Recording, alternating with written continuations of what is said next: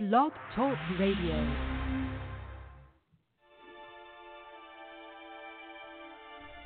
Challenging, thought-provoking, insightful. This is God in Country, the collision of faith and politics, hosted by nationally known speaker, Reverend Dr. Sean Michael Greener. Not your typical Rev. Dr. Sean is a proud military veteran, former law enforcement officer, and founder of the internationally regarded Executive Protection Team. Through counseling, elite life coaching, and national speaking, this ninja pastor tells it like it is. This series is biblically and politically engaged with the pedal to the metal. With today's edition of God in Country, here is host and author of the acclaimed yet controversial book, Excellence Killed the Church: How Mediocrity is Destroying America, Dr. Sean Michael Greener.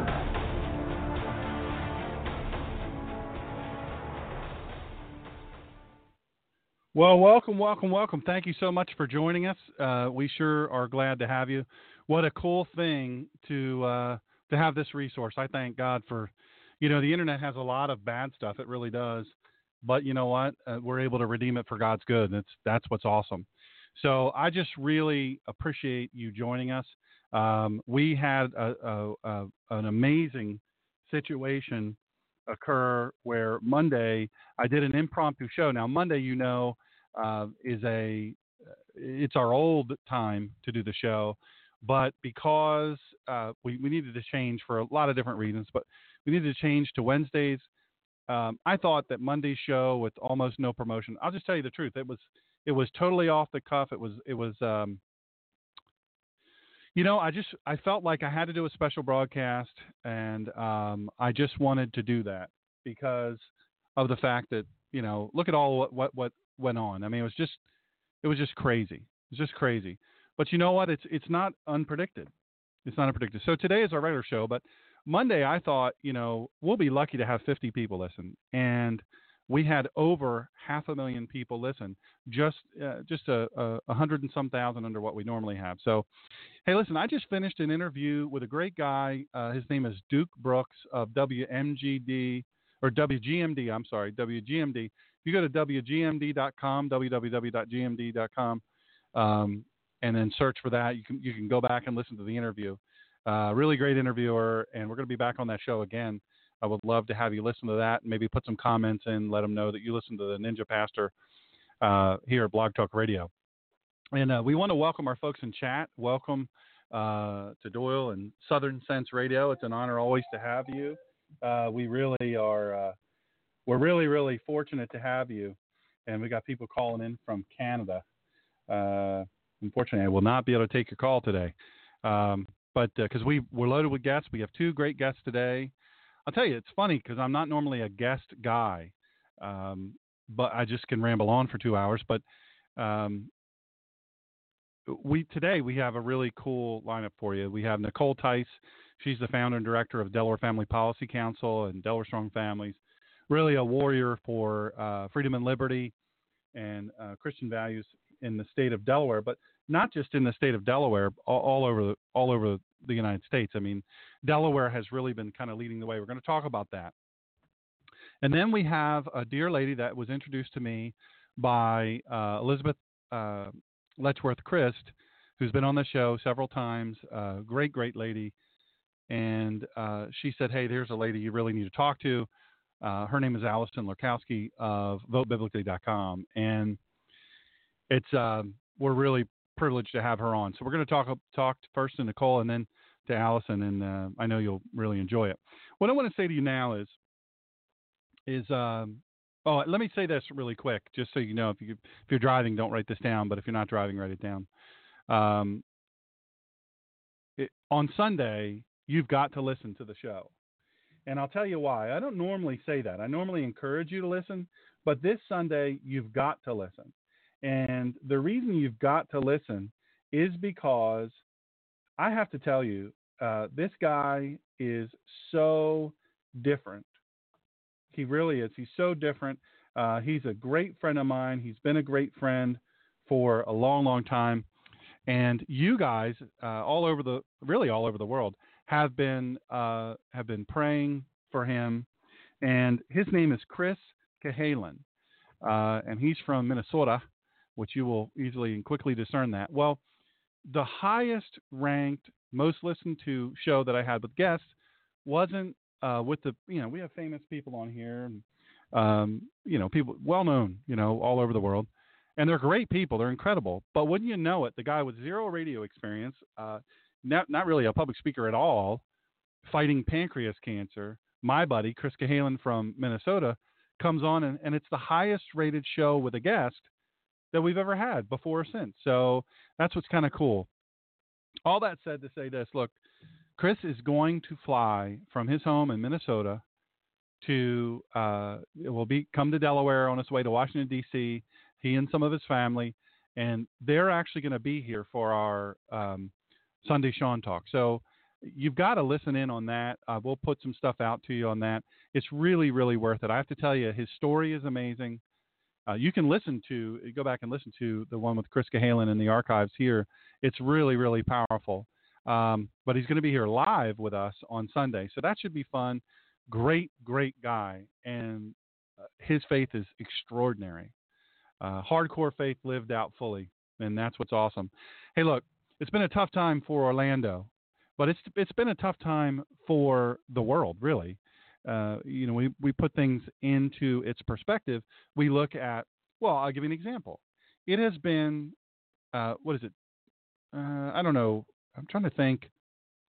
Maybe 10 days, maybe 11 days since Ramadan began, the Muslim most holy holiday, the most holy month for Islam, Ramadan.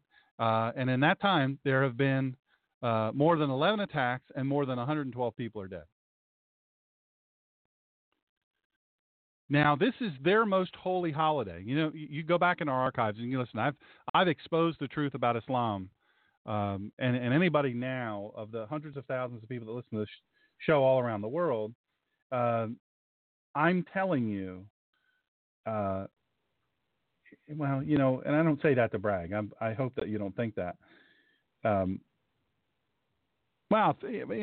It's not to brag. It's not to brag. It just is what it is. I'm a nobody, but we've been very blessed to have the people listen.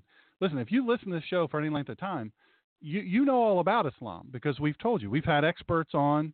You don't want to listen to me? Listen to the other experts we've had on: Eric Stakelbeck, Jim Simpson, William Federer, for Pete's sake. All these different people talking about Islam, along with me. Come on, you know the deal. But just so you know what Ramadan is, it's the holiest month for them and all of Islam. They're not supposed to swear. They're not supposed to gossip. They're not supposed to complain. They're supposed to be kind to others. They're supposed to purify themselves, reaffirm their commitment to their God, Allah. I say their God, Allah, because we do not worship the same God.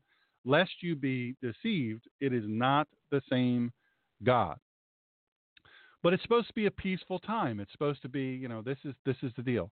So let's just tick through some things. June 5th, Afghanistan. Taliban terrorists, they fired a rocket-propelled grenade at a Humvee. It was carrying an Afghan reporter and a photojournalist, David Gilkey. They both died. Did you hear about that? Did you miss that? American was killed? Yeah, an American reporter was killed. Yeah, or an American photojournalist was killed. But you didn't know that because they don't want you to know that. That's just how the deal is. That's just how it goes. They don't want you to know. June 7th, only a couple of days in Iraq. Big bombing, massacre. There were over 10 people killed.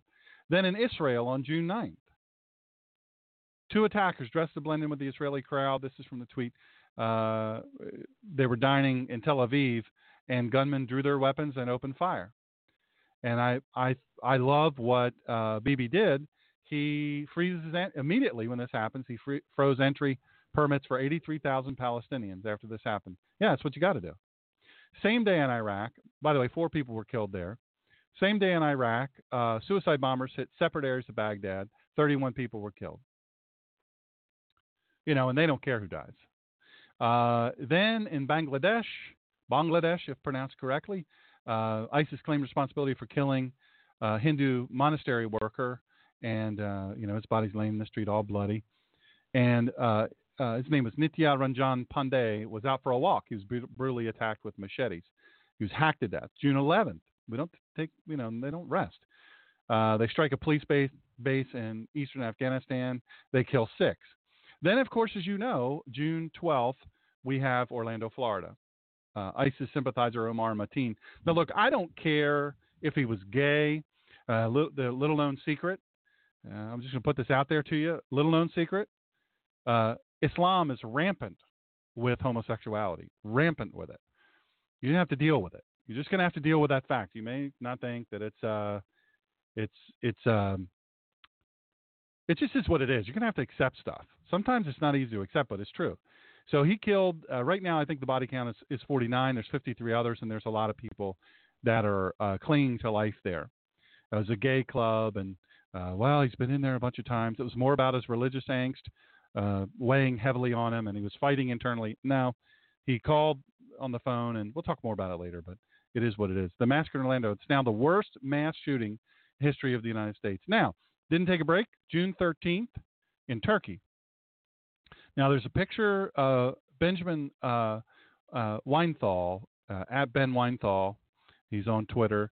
He shows a photograph in Turkey of a guy with a $4,000 rifle, and it has probably a $2,000 or $3,000 optic on top. And this is the guy. These people are just coming out of caves. You're wrong, people. They're very well financed. It's an Austrian Steyr AUG 5.56 assault rifle, and very expensive. So anyway, point is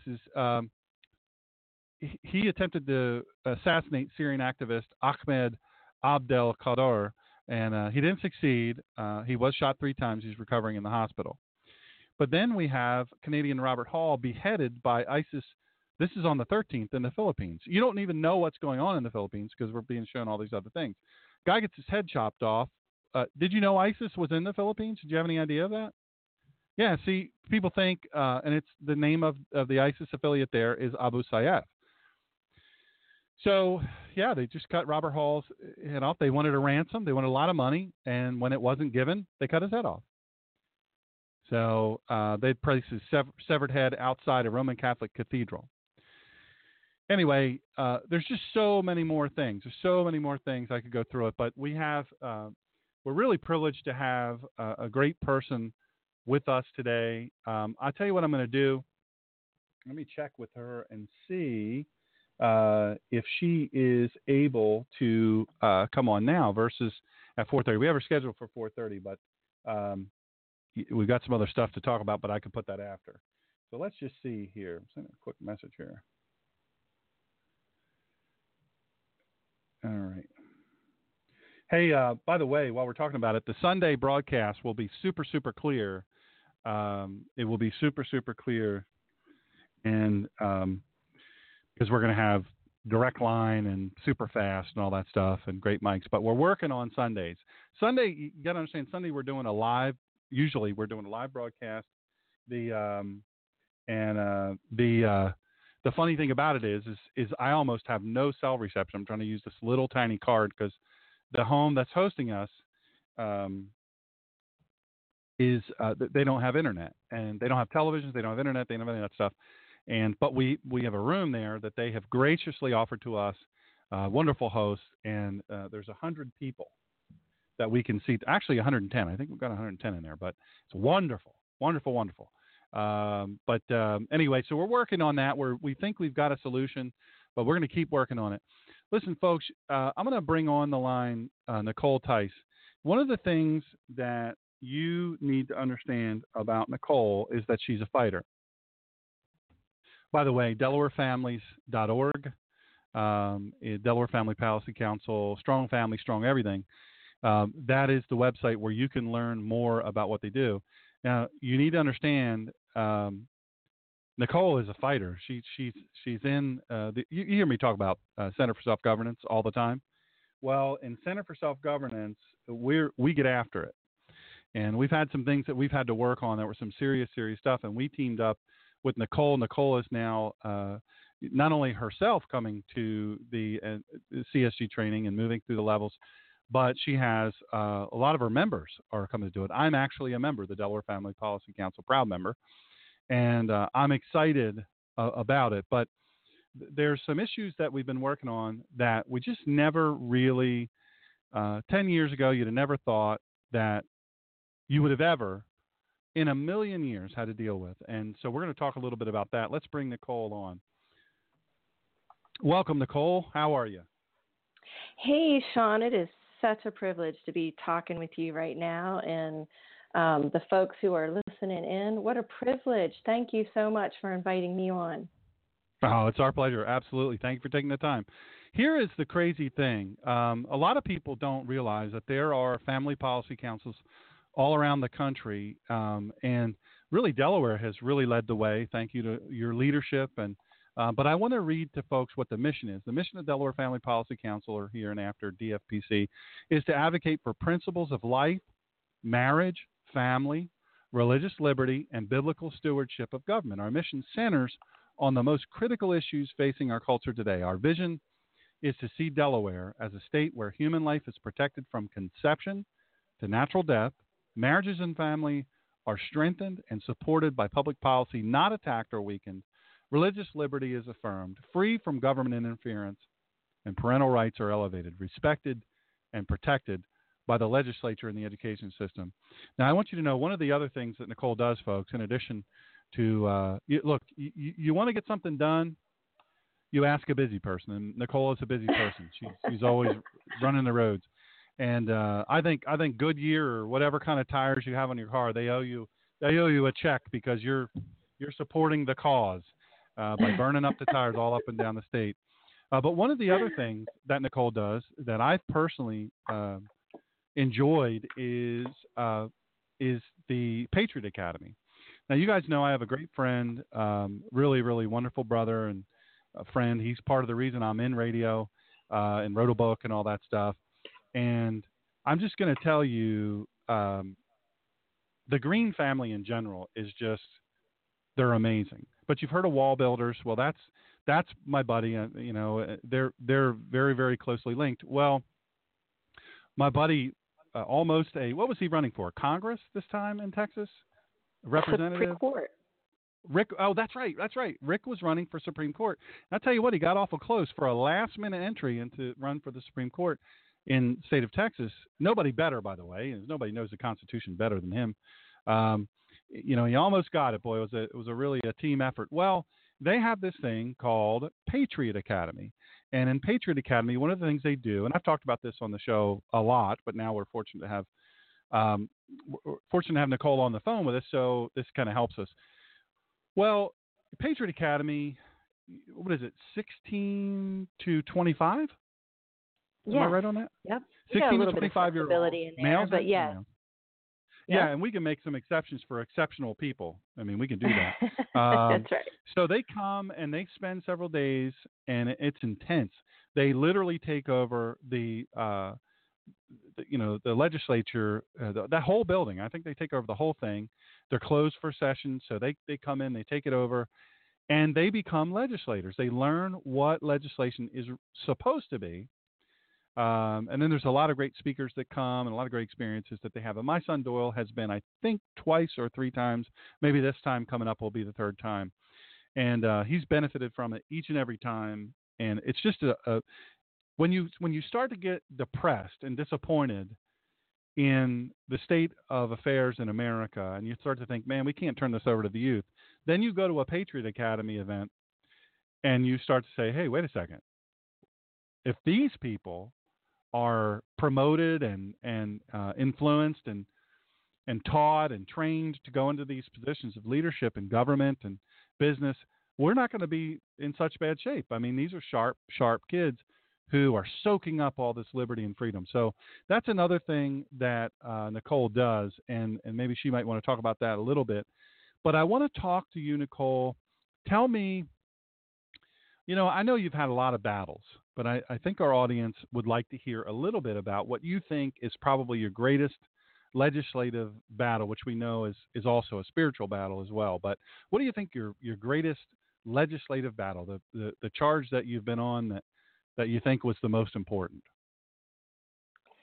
Well, thank you again, Sean. And I love talking about this, especially I love talking about Patriot Academy, and really hope we get a chance to do that. But Going back to our vision statement for our effort here in Delaware, and we are one of about 38 family policy councils throughout the nation. And if folks that are listening would like to know if they have a family policy council, and we all go by different names because we're independent, but yet we're together. They can look in their state and see if they have an organization to be a part of, because I'm telling you, these people that I get to work with, and Delaware's one of the newer family policy councils. These guys are just amazing. I mean, talk about the generals on the ground and with the right heart. Boy, I love them. But you can go to familypolicyalign.org, and you can get on there and look up where your state council is. So that's what I recommend people to do if you want to find out how to be a part of one in your state.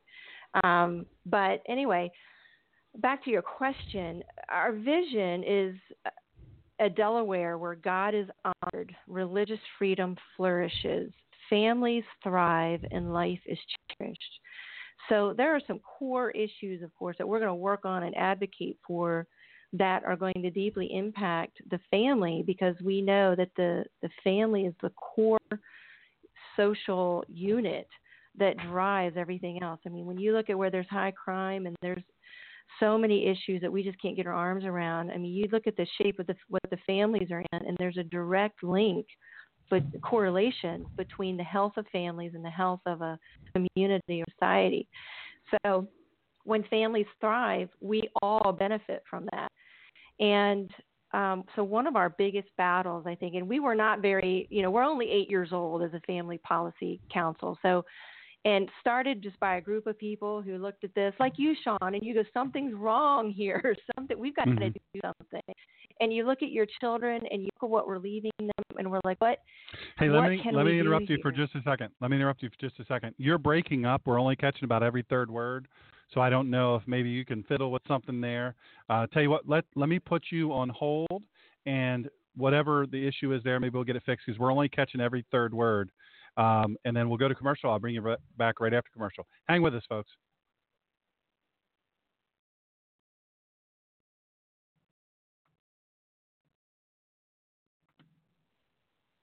Hey, Happy Warriors. This is the Ninja Pastor here. Listen, keepers of the Republic, people who care about the future of this country, if that's you, and you're not the you that just wants to talk about it, just do Facebook posts, just do Twitter, but I mean, you really want to do something, you really want to make a difference, you're called a keeper of the Republic. Our founders clearly detailed that we, the people, would keep our Republic if we participated in our own governance. Self-governance, let me tell you what, requires education, participation, sacrifice, and determination, and the belief that you can make a difference. Look, you got to do something, but what is something? As I said, Facebook posts, they won't save the Republic. Neither will rallies or voter drives. It goes way deeper. And if you truly want to do something of value that is also effective, the question is, are you willing? Listen, you can go to centerforselfgovernance.com, or you can go to facebook.com/God and Country Radio. There's a link there for the Center of Self-Governance. All you do is click there. While you're there at facebook.com/God and Country Radio, click on like and sign up, and you'll have all these links immediately available to you. Super, super easy. And I can help arrange courses for you in the Northeast and elsewhere. You got to do it. You say, I got to do something. I want to do something. This is the something. This is the something really big. This is the secret sauce. You got to ask yourself some tough questions. Do you really have what it takes? Do you really have what it takes to help save this country? Do you really want to save the country? Have you given up already? Then here's the really, really tough question. Am I worth the blood and treasure already sacrificed for liberty and freedom? Am I worth the acres of crosses in Arlington, Virginia, and towns across America? Soldiers who gave everything, committed everything to our freedom. How do you do it? Go to my Facebook page, facebook.com/God and Country Radio, and then click on the link to this, Center for Self-Governance. It'll be right there. You want to do something? This is your something. Welcome back to the collision of faith and politics. Here again is Dr. Sean.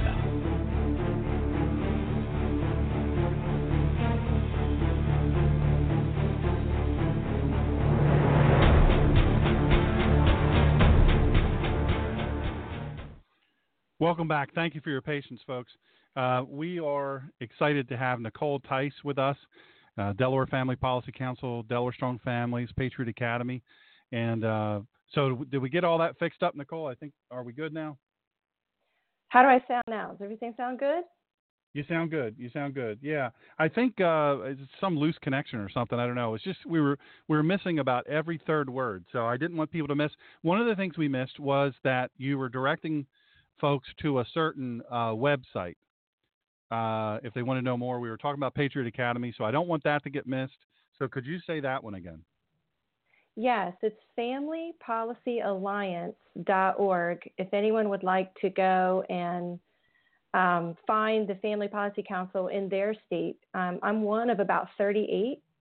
And so if folks would like to get involved with the groups right there on the ground within their states, or are interested in even help getting started, starting one if they currently don't have one in their state, then I just want to encourage everybody to check out familypolicyalliance.org. I think it's .com too, but I don't want to check the connection because it might take out my sound.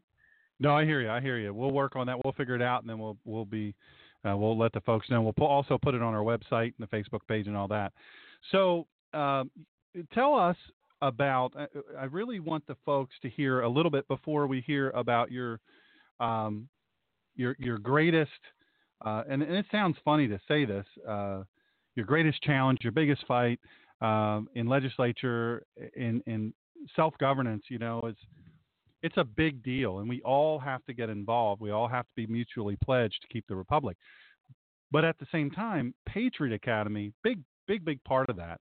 And so I tell the folks a little bit about, and also give the dates for Patriot Academy, when and where that happens, and then why Patriot Academy? Great questions. And I can get on a roll about this because I get pretty passionate. So you're just going to have to interject if I'm going in and out, just like you did before, and let me know if I'm not being heard. But as far as our greatest battles, our whole goal is to focus on families and strengthening families, recognizing that in order for our culture to change and for things to be different, we've got to reach families. And let's face it, marriage is hard, and we're in a culture that values, and has elevated your emotional wants or your state of emotion above all things.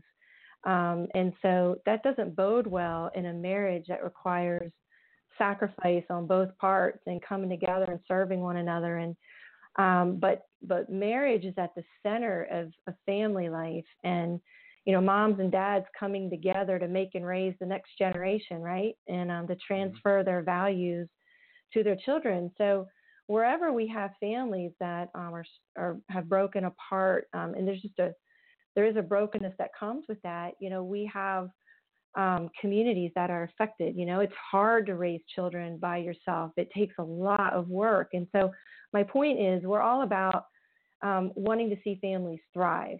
And our vision is for a Delaware state where God is honored, religious freedom flourishes, and families thrive and life is cherished.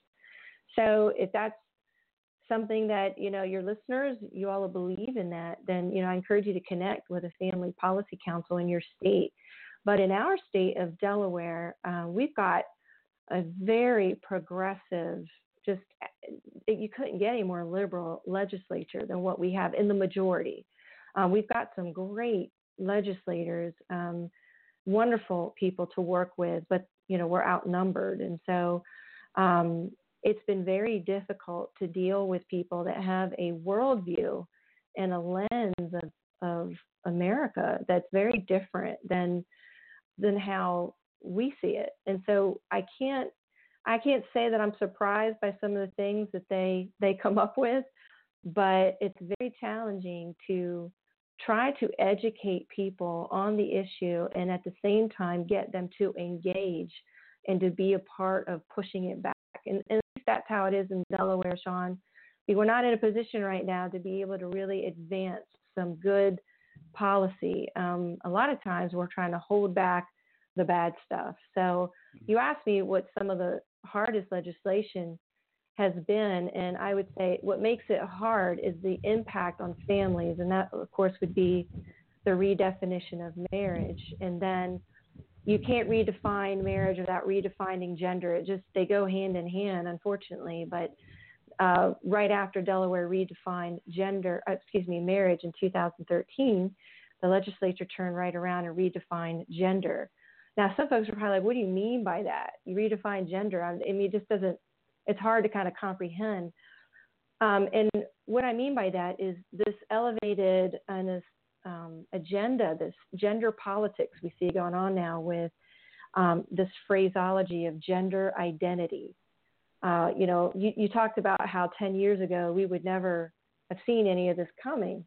Some people did, but these new meaning of words, these new definition of words is what we're dealing with. And just like what we've learned from Center for Self-Governance, words have meaning. And when we elect people, we give them the control to define our words and to define what things mean. And so that's what we've been experiencing. It's like an onslaught of just new definitions. And so we're out here thinking it's one thing, and really it's something else. So that's what we're experiencing with this phrase gender identity. And really it was created to protect people or define people that are transgenders. They don't know, or gender non-conforming. They don't know what gender they are. And I know maybe people are thinking, well, yeah, they do. They're either male or female. God said we're created male or female. But when you do not believe in the law of nature or nature's God, then there are no boundaries. And so you can be whatever you want. And people that have, and I'm trying to be as respectful as possible and honoring as possible. That is my heart, and that's a goal. But there are people who sincerely struggle, and I believe sometimes very medically, there are issues there. But now what we see are young people just kind of trying on this idea of changing genders like it's a fashion statement. That seems to be the trend now. And it's okay to be whatever you want to be and however you identify. However you identify is who you are. And that's being echoed from the highest level of office that from the current administration, President Obama, all the way down through the school systems now, is that you are how you identify. And that's a really scary thing, because what we're seeing now in Delaware is this effort to elevate gender identity and to treat it in our laws the same way that we would treat what it is to be male or female or someone's race, as if your blackness, for example, can change. Your gender can change. There's like this denial of what it means to be male and female. Does that make sense? Absolutely. Well, here's the crazy thing. We can look at it 100 different ways, but the real challenge. This is a real challenge for us, because as Christians, as conservatives, as people who are constantly called bigots, racists, homophobes, if I had a nickel for every time I was called any of those names, I'd be a wealthy man right now. The fact of the matter is that we are dancing on a very thin line, because we don't want to offend anyone with our vernacular. We don't want to offend anybody with our words, but the words have been co-opted. Yeah. And when you co-opt the vernacular, and by that I mean they take the left takes words, makes them mean a different thing. Gay. Now it's okay to say gay and queer again. Did you know that? I didn't know that. Somebody told me the Q the other day on our website, drshawngreener.com, theninjapastor.com. Go to the blog section. You'll find some blogs that are some posts that are kind of going crazy. And guy tells me that LGBT, and he is gay, by the way. He's telling me that LGBTQ stands for queer, and queer. Hey, don't queer the deal. Remember we used to say this when we were younger? Oh man, there was a game called Smear the Queer, and you had a little thing in the middle, and you had to run in and grab it or tackle the guy, we never thought of anything about sexual orientation back then. It was just, that was the name of the game. Well, then that's terrible. And gay was the next thing that was okay. Oh, I'm gay. Oh, okay. Oh, I just came out to my dad that I'm gay, and he didn't take it well. All right. Well, now that's not good. Now we have to say different names. And so now the preference is LGBTQ, and I'm told there's another one, X, and that is if you don't want to say what you are, you just say I'm X.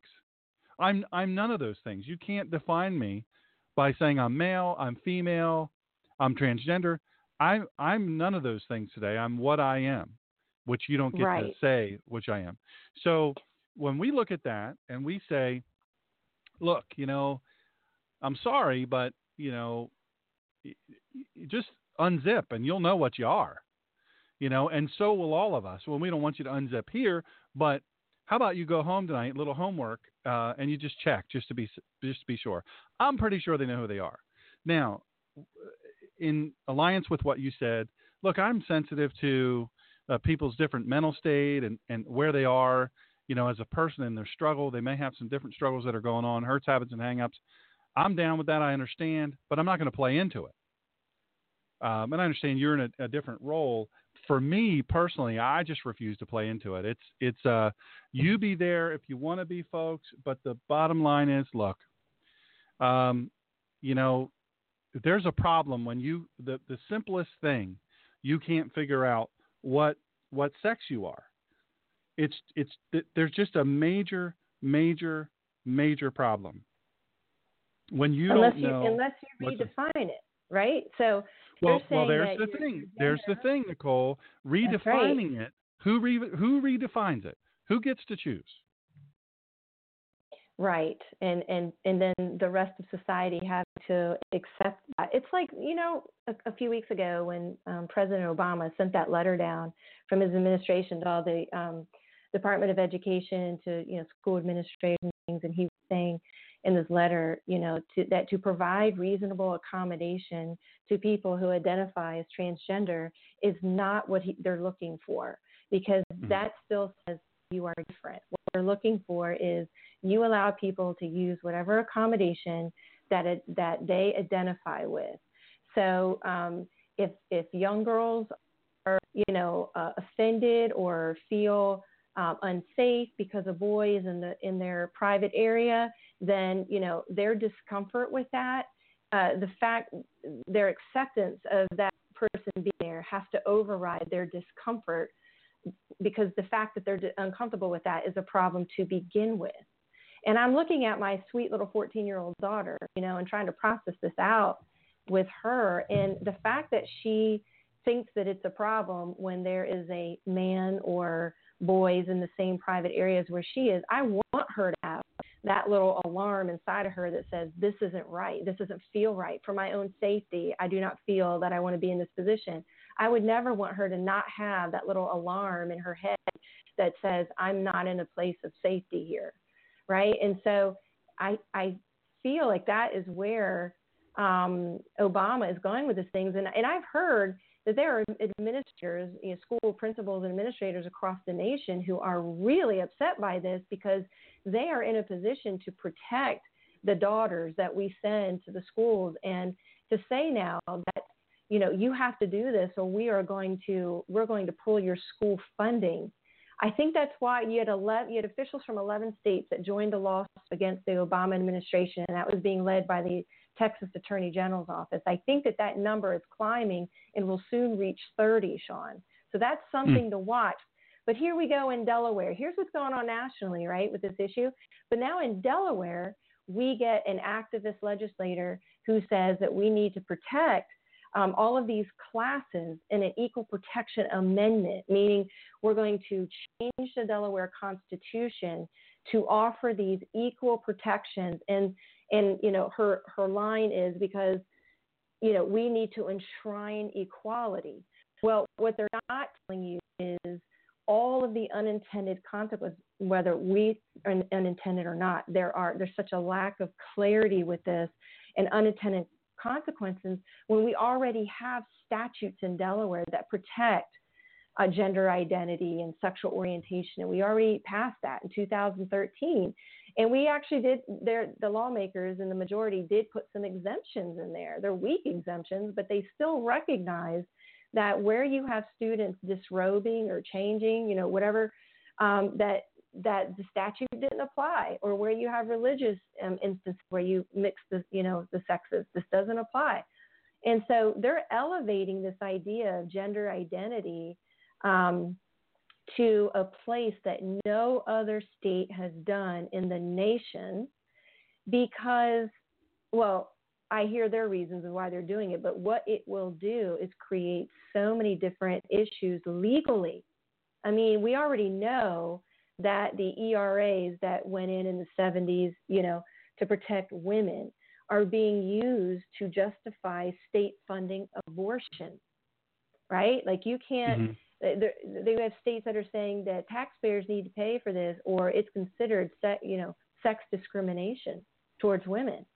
So imagine what it's going to do if this sexual orientation and gender identity specifically, are elevated to this point of strict scrutiny, and that's a legal phrase, meaning it's given the highest level of scrutiny. And in this case, in Delaware, it's given that by the Delaware court system. They're given the highest authority in interpreting and applying any of these perceived violations of the Equal Protection Clause. And so the legislature then they lose control. And the control is now given to the courts. And the people I talked to in Delaware are saying, no way. Not only are there so many unintended consequences of how this is going to affect the privacy of women, how it's going to affect our religious liberties, how it's going to affect, the age discrimination possibilities.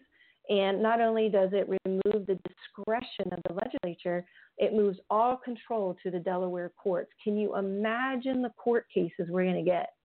And so we're just pleading with our legislators to please understand the weight of this very short bill and understanding what you are doing when you vote yes on something like this. I mean, Sean, it's like they're not even reading the language. I mean, I'm grateful that we've been able to hold it back, but only by like 3 votes, right? And so we're just praying that we can continue to hold it back until July 1st and just that they see the light on this and understand why this has not been done in any other state. And my goodness, we would not want to set a precedent for this in Delaware. I mean, this is really, really bad legislation. You know what's funny is, and I say funny in a sort of a make me sick to my stomach sort of way. Breitbart is reporting Anderson Cooper. Now we know Anderson Cooper is obviously he's gay. He's out. I'm not breaking news there. And actually, I've met him when I had a protectee up at CNN. I got to sit with him for about 15 minutes, and really super nice guy, very engaging. Sure. Much smaller guy than I thought. I didn't realize he was that small. I guess on TV, you just can't tell. But anyway, he was very, very nice. But he has just come out and said that it's hypocritical to oppose both gay marriage and the Orlando massacre. In other words, remember what we said just a few minutes ago about the vernacular being co-opted. Well, here we have ideas. Now you're talking about definitions and who enforces those definitions. Who gets to say what's right, what isn't right? Who gets to adjudicate that? And if this law is enacted, well, it's going to be the courts. Well, who are the courts? Who are the courts made up of? Because we forget, we as a public, we always get caught up with this whole business of, I'm going to do the real American thing. I'm going to make sure I'm registered to vote and, squared away. And so that I go and do my civic duty. I'm a proud American. And then I'll wear a little sticker that says, yay, I voted. Well, that's one of the many offices that, this is once every 4 years, folks. The ones that affect you so dramatically, the ones that impact you more than you can ever imagine are school boards, members and leaders. You've got state representatives, state senators. You've got even as little as treasurer. I think the current governor of the state of Delaware, Markell, was a treasurer. And you say, well, that doesn't really matter. I'm not getting involved in that. It doesn't really matter what he's doing. He's just counting the money. Well, look where he is now and look what he's doing. He wants to be known as the most liberal governor in the country. He wants to be known as the most anti-gun, gay-friendly governor in the country. So, and I bring that around to this. Anderson Cooper says it's hypocritical to oppose both gay marriage and the Orlando massacre. Well, we know the legislators in this recent case in SB 190, they're saying, hey, you can't be against this. And they'll use the tactic of kind of laughing at us and, oh, you pedantic Christian conservatives, you ultra-white homophobes, you country bumpkins. You don't even know that there aren't problems right now. We haven't had a single problem with this. You look in the paper, you look on the web, you won't find it. There aren't a bunch of people doing these bad things right now. So you're just full of it. And then we have Anderson Cooper saying, this is an untenable proposition that he's making here. It's hypocritical to oppose both gay marriage and Orlando massacre. First of all, that's apples and aardvarks. But how many people will click on that or listen to him say what he says, and they'll go, well, yeah, that kind of makes sense. They won't read all of it. They'll read the first 3 lines. Blog posts, the first 3 lines. You better tell your story in the first 3 lines, or statistics tell us. My publicist tells me this. He says, look, you've got to make your headlines more grabby. You've got to make your titles more grabby. Show tells all that stuff. I said, man, I'm going to make them what I'm going to make them. And if people want to read them, great. If I don't become some famous guy, that's fine. But the bottom line is I'm not going to trick people through clickbait. Well, that's what the left does. The left does it. And we fall for it. So people will read, maybe I am being hypocritical to oppose both gay marriage and the Orlando massacre. Maybe I have a problem. So that's what's happened in America. What's causing us to rethink things like where you go to the restroom, where you change your clothes. It shouldn't matter to you that somebody of the opposite sex, because I'm a man. I'm almost 6'4". I'm 253 pounds. I'm multiple discipline black belts. I've got, anti-terrorism experience, counterterrorism experience, all this stuff throughout the wazoo. I don't want a woman walking in to where I'm trying to use the restroom. I don't want that. And I know it's not all about that. It's not all about that at all. But the fact is, you see how they've changed. They've changed the vernacular, and they'll look at us sort of and laugh and say, oh, so pedantic. You probably don't understand abstract art either.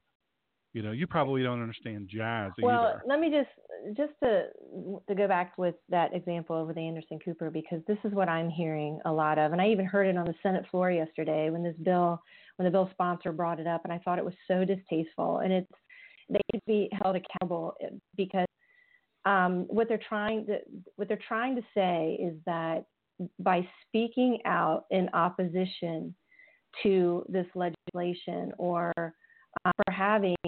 for having deeply held religious convictions about human sexuality and about marriage, that you are inciting hate because you disagree, right? And so, and you can be as respectful and loving and honoring as I've never met personally anyone who isn't that way when it comes to these issues. But yet, if you disagree, then you are hate-filled, and you are a bigot, and we were accused of all that on the floor yesterday. And I thought, my goodness, we were so respectful. But that doesn't matter. If you disagree, then this is who you are. And it comes down to, they believe that these things are their identity. It's who they are. And we don't believe that. We believe that you've been made male and female. And, we have a whole different mindset and understanding of belief that. So I'm always, I'm looking at this whole sexual orientation, and I know people who are ex-gay. They are no longer identify as gay at all. Married, happy, and had different issues in their life that led them to a same-sex attraction, things that they've been able to get healing from. But the gay community hates that. So I'm like, okay, so you can't be ex-gay. I mean, they are violent towards people who are who identify as ex-gay, but yet your identity is fluid. That's what they say. But yet your identity, something that's locked into your biology and your DNA, but that's fluid. You don't have to be male or female. It's like at the same time, they want you to accept the science, their quote unquote science on climate change, but don't accept the science when it comes to biological gender. You know what I'm saying? Like it's, I heard a pastor refer to it as situational science, but there's so much about this that is so confusing. I had somebody yesterday tell me about their grandson is only just turned 10 years old and is in the public school system and told his family, that this weekend that he's gay. And I'm like, at 10 years old, I mean, you haven't even gone through puberty. You haven't even developed. I mean, but just the atmosphere that we have now with this next generation and the mindset, Sean, is just when you think about that, you can't help but think, my gosh, how are our children going to lead and not have to compromise and sacrifice their deeply held religious beliefs about sexuality and marriage? You have people like Anderson Cooper and people with the mindset like this senator yesterday who want to silence and push people out, exile them if they believe something different. Because if you do, then you are a bigot and you must be stopped, because that's what produced the Orlando shooting. I mean, how messed up is that? Mm-hmm. But in their minds, that's how it's related. So when you look at this and you go, how do we prepare our children to lead when this kind of thinking is out there? And that's why we do Patriot Academy. I tell you, it's an answer. It's a solution. Center for Self-Governance is a solution. Imagine if we could get Center for Self-Governance, we'll just start with our Christian schools. Imagine if all of our Christian schools and homeschooling environments across the country took very seriously this goal of getting their kids ready to lead in this time. To do that, you have to understand the times, and many, many people do not. And so Center for Self-Governance helps with that, but also it helps prepare our children to be leaders and influencers. And then, imagine Patriot Academy, where these young people, 16 to 25, who have the courage, who are steady in their faith, and they want to know, how do we debate these things? But they're using the footing of the Constitution. And so we say that government is the backdrop of Patriot Academy, but really you're coming in and you're learning how to step out in courage, because that takes some practice. And when you do step out, we have an assimilated situation with Patriot Academy where they have to present their idea, their bill, and they are coached and they're taught some effective communication skills.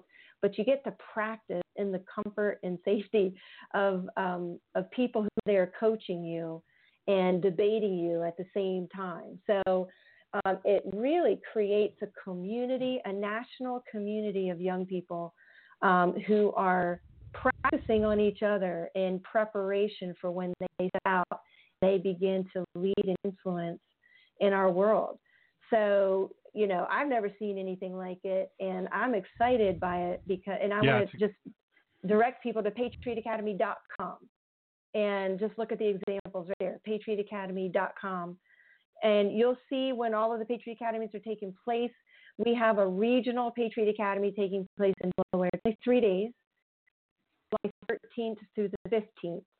But if you've got a young adult that's interested, they've got to apply now. They got to get it. The application process takes some time because we want to know who we're investing in. So they got to get right on it.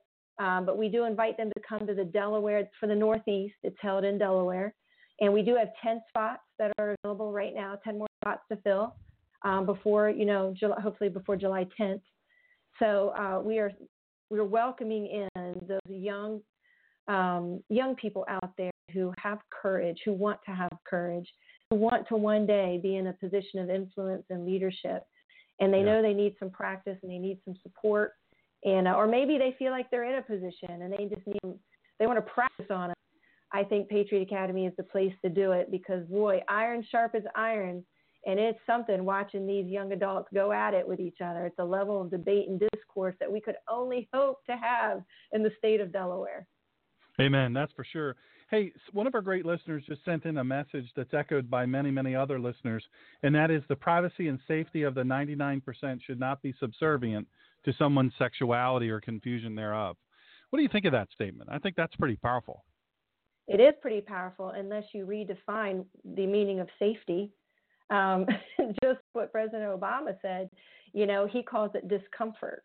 And, if somebody's feeling uncomfortable with having the opposite sex in a private setting, a private facility, then that's really their problem. Sean, it defies logic. I don't know what else to say, but that people need to be involved and need to reject this redefining of the words. They need to say enough is enough. No. Yeah. No, we are not going to accept this massive governmental lie that's being shoved down our throats to believe. It's not right, and that doesn't mean we can't be sensitive and honoring and respectful toward young people who are dealing with this very real issue.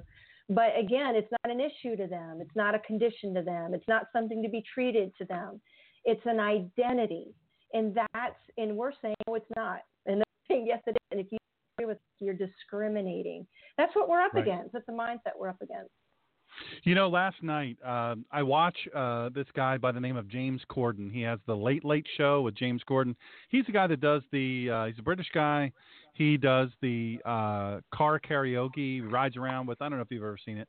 I just started recording it because I hope not to be up that late. But the guy's just a masterful interviewer. Well, I was watching him last night, and he had on none other than Jane Fonda and Lily Tomlin. As some of you may know, Lily Tomlin only within the past, I think, couple of years came out as gay. Now, she has had a partner for 20-some or 30-some years. I mean, it's been a long time. In order to understand now this is not all of, because I have many gay friends, believe it or not, I have many gay friends, and I have relatives that are gay, and we're very close. Very, very close. And I have friends that are like a sister to me. They're gay. Politically, we have some differences, but it would surprise you to know, it surprised the audience to know that actually, we share some common ground. They aren't anti-gun. They aren't, they've got a lot of issues, and they said, look, we need to have some common sense here. This is ridiculous that we're doing the things that we're doing for such a small percentage of the people. All that said to say this, on the James Corden show, the late show with James Corden, he has on, and I can't stand, I'm not a really big fan of Jane Fonda at all. In fact, one of my shows, I read a poem I wrote that was, part of it was directed toward her, and then Lily Tomlin. I've never been a big fan because I know both of their politics are, they're just personal way of living is just disgusts me. Well, Lily Tomlin, as she goes up in age, they're both in their 70s now. So they, you get older, you start to say, I'm going to be 51 in September. You get older, you start to say things. You start to not censor a little bit. You start to say, hey, you know what? I'm just going to say what I think, say what I feel. Well, Lily Tomlin, she was asked by James Corden. I thought that was a great question. A lot of people think James Corden is gay, by the way. He's not gay. He's married and he has children. So he says, if you don't mind me asking you, why did you wait so long to get married? Was it because of the legality of it? Was it legislation? And she said, you know what? I don't do anything that the heterosexuals do. I don't like to emulate them at all. I don't want to do anything a heterosexual does. Well, I hate to say it, but I think she was assuming that he was on her team. And he was kind of I had to watch it a few times to really catch his reaction, because I think he was a little bit caught off guard, but being such a professional, he goes, yeah, me either, and kind of went on to the next question. But there is a seething disdain. I'll use this. No, I won't. I'll use hatred a seething hatred for people that they presume are not only not like them, but the enemy. And that's the difference. That's one thing I wanted to just say and get your response to.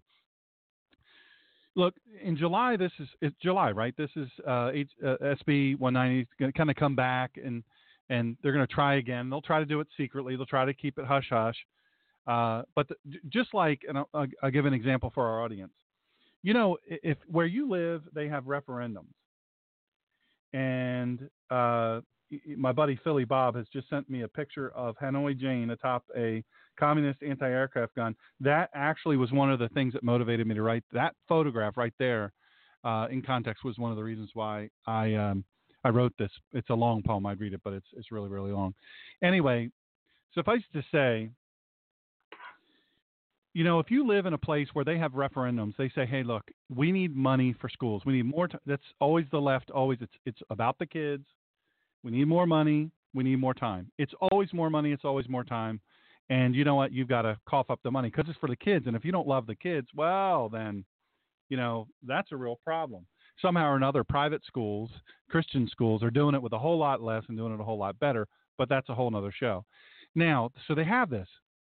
And they publicize it. They get out there and they say, hey, you know, we're going to have this referendum because you love the kids and you want a great future for this is our future. And, you know, we've got to protect these kids. We've got to have them safe and secure, and they've got to have good learning space and blah, blah, blah. Well, it gets shot down. It loses by, you know, how many ever votes. Most of the time, these referendums are very poorly represented as far as the voters. It can be 136 votes.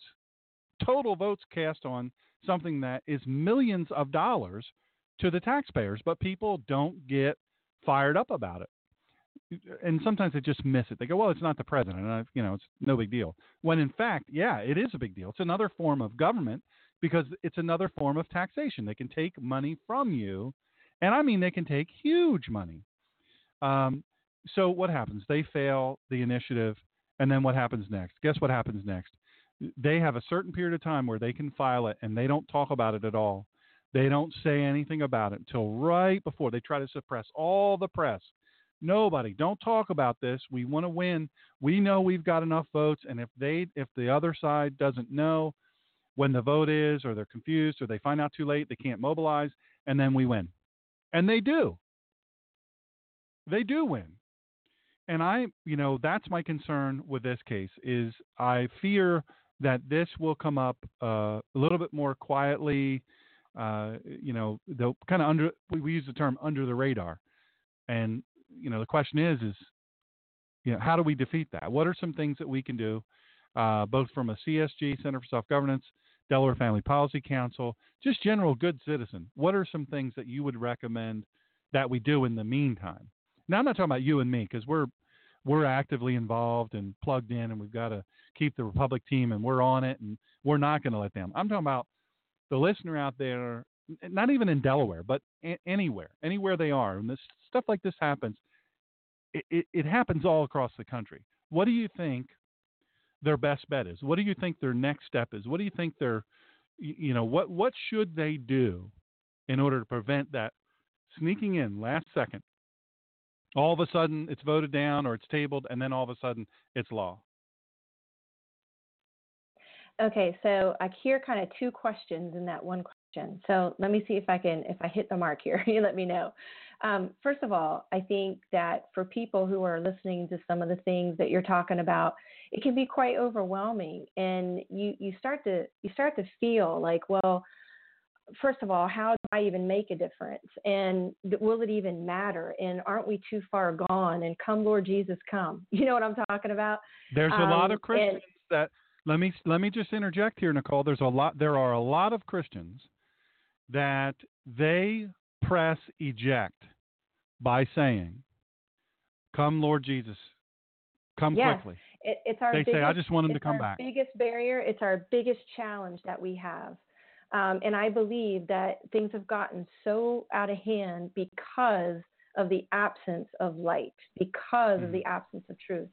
And so years ago, I'm sure somebody can share with you what the theology is on this, but when the church abandoned the arena of government, in the arena of education is when, there was an absence of that truth and of people who were being equipped to go in and make a difference in those places where in the founding of our country, it was the church that was leading the way in every way, in government, in teaching our children and all of the creation of our universities, and hospitals.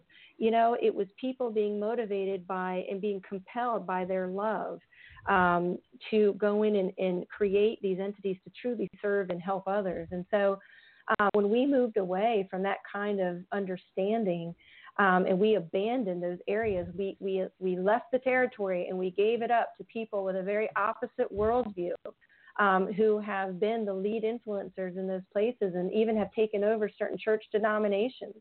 So, where we're not following the word of God and even questioning the authenticity and the authority of the word of God. I mean, if you do that, then there is no authority, right? I mean, anything goes. So it's like at the beginning of our nation, Thomas Jefferson and Ben Franklin, the original seal of the United States, and people can go look this up. The original seal that they proposed was absolutely beautiful, and it said, "Rebellion to tyrants is obedience to God." And even they understood that God was the final authority, whether you agree or not, however you want to worship him or not. The fact is that they believed in the law of nature, and nature's God is the authority and the foundation for our nation. So my point in saying that to you is we've got to start to ask the question, how do we make a difference now? And we've got to get back to just downright forming relationships with people in a society where living these lives off the radar and without community, because the internet allows us to do that, and Facebook and social media allows us to feel this this false connectedness, if you will, and where we're not out. I mean, think about it, Sean. When was the last time that you were over someone's house for dinner, like you and your family invited, or you all invited somebody else over? I mean, maybe you all aren't like everyone else, but I'm saying even the art of hospitality it feels like we lost it a generation ago. I've had to learn all over again. And you know how we learned in Center for Self-Governance about the mayor of Philadelphia, Mrs. Powell, who welcomed the founding fathers into her home during their deliberations or after, their hours and hours of debating and deliberations with one another. She would welcome them into her home, and she would feed them and allow them time to just relax and discuss, and in so doing became a main influencer to George Washington himself. And here she was, a woman who had no right to even vote. So back to learning, how can I be an influencer? And that's done through relationship and relationship skills. Truly caring for people, listening to people, calling up people who are in places of leadership, saying, can I just take you out for some coffee? Can I meet you for some coffee? And just getting to know people. But I would say first things first. I would say adjust your diet of information. Make sure, even if it's just 10 minutes a day, that you are getting in some intake. For me, listening to your show, listening to Mark Levin, Russ Limbaugh, I enjoy those people. I've listened to them for years and years. Some people listen to Glenn Beck. Some people listen to all three, or you too. So I'm just saying that you have to make sure that your diet of information is strengthening your knowledge. So if you can do that consistently, you'll be surprised how much you know when you go to speak about these things. And the second thing is start talking about it, because you'll hear ideas from people that you don't really know how to address and how to combat or what to say to that. So go on a journey and figure it out and ask people and start to get connected with wonderful groups. That is a beautiful thing about the internet, is how great we can be connected and get our news from other sources. And, I encourage your people to maybe, come in or ask you, Sean, how best to do that and what to get connected. And then, once you start to increase your knowledge, and we talked about Center for Self-Governance, about Patriot Academy for young people, but you start yourself on a steady diet of that, then it's a matter of go to your capital, go to where these policies are made, in the proceedings. It doesn't take long, but start to acclimate yourself to these things. Get involved in school board elections locally. Get involved, and that you can make a huge difference there. Just start asking questions and forming relationships, and before long, you will start to be in a place where you can make such impact. We've won school board elections by 4 votes by calling friends and neighbors and saying, hey, would you go out and vote for this person right now? And just talking and connecting with people. It's amazing what we can do if we're consistent and we don't look at this kind of engagement anymore as just optional. This is something that we have a responsibility to do. Does that help? Does that answer the question? Oh, it absolutely does. It absolutely does. And ultimately, it comes down to this. People, and I preach this all the time. I know we're running out of time with you, but I preach this all the time, and I say this not tongue in cheek. Not joking about it. I'm not. This is serious business. Look, you have the days of not being involved and turning it over to the professional politicians are those days. We got busy. Conservatives got busy. We were working. We had businesses. We had a lot to do, and because we had a lot to do, quite frankly, we missed a lot of stuff that was happening. But we also missed a lot of the stuff that was happening by the left using, Saul Alinsky tactics, rules for radicals. We missed a lot of it. We were working. We were earning money. We were generating tax revenue, all of this stuff. But another reason we missed it was because we thought, well, this won't happen here. This can't happen here. This is just not something that we're going to have to experience. Because nobody's going to vote for this. Nobody's going to allow this. There's no way. Well, what happened? It happened. It happened over and over and over, and it's like a shark in the water. When blood is in the water, the sharks go crazy. Well, the left sees one victory, and they say, "Oh, look at this! Look what we can do now. We won this. Look what we can do. If we're just silent and stealthy, we can keep doing it." And the way we win is number one, the fluffy talk. I'm just going to say this and let it be said, and I'll take whatever flack has to be taken. It's fine. All these fluffy tweets, love wins, hashtag love wins. This is silly talk. This is absolutely child's play. When we look at reality, as an example in Orlando, because make no mistake about it, this is a political situation going on in Orlando with what happened and the aftermath and what all's being tried. There's actually people marching with banners they're all dressed up and carrying rainbow flags and say no to Islamophobia, no to racism and fascism, yes to equality and diversity, LGBT against Islamophobia. Well, aren't they nice college kids, or aren't they nice still living in mom's basement kids? Whatever. But they want to do these hashtags that talk about, love wins, and they're just uplifting tweets. And it seems like, man, we really want to say those kind of things. We want to be people that say those kind of things. We don't want to be people that are mean and say, look, the way you beat Islam is you kill it. That's the way you kill it. You kill enough of them till there's no more for them to fight. That's just reality. Don't like it if you don't want to, but that's how combat works. And we're at war. It's just a fact. Now, you take that ideology and you flip that to our country. Listen, our country is under attack. Islam doesn't care. Their whole deal is they want to attack the infidel. Well, who's the infidel? All of us. LGBT, straight, conservative, liberal, Christian, Jew, atheist, we're the infidel, and they only live to kill us. They'll wait patiently to kill us, and all of these leftist tactics, even as it relates to restrooms and locker rooms and changing rooms and schools and all these things, they make us weaker. I know it sounds crazy. Well, what in the world is the tether? Well, there is absolutely a tether. There's absolutely a tether, because while we're messing around with this delusional ideology of, well, we'll just be nice. We'll just be nice. We'll tweet nice things. We're not going to let them win. Meanwhile, what happens? The nice Christians, they don't stand up and say, hey, whoa, wait a second. It just amazes me that there's not hundreds of people at all the different legislatures all around the country saying, look, I don't want this to happen. I don't know who this big group is that's pushing for this to happen, these SB 190s and other super detrimental bills. I don't know who's pushing for it, but it's not us. And if they look out, I say this all the time about Lavoy Finicum's murder by the federal government.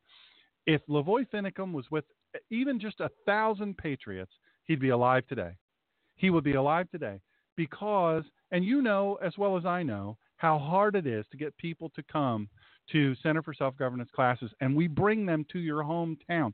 What they cost is negligible. It's what you get versus what you spend and invest. Come on, there's no comparison. But here's the thing. People don't do that.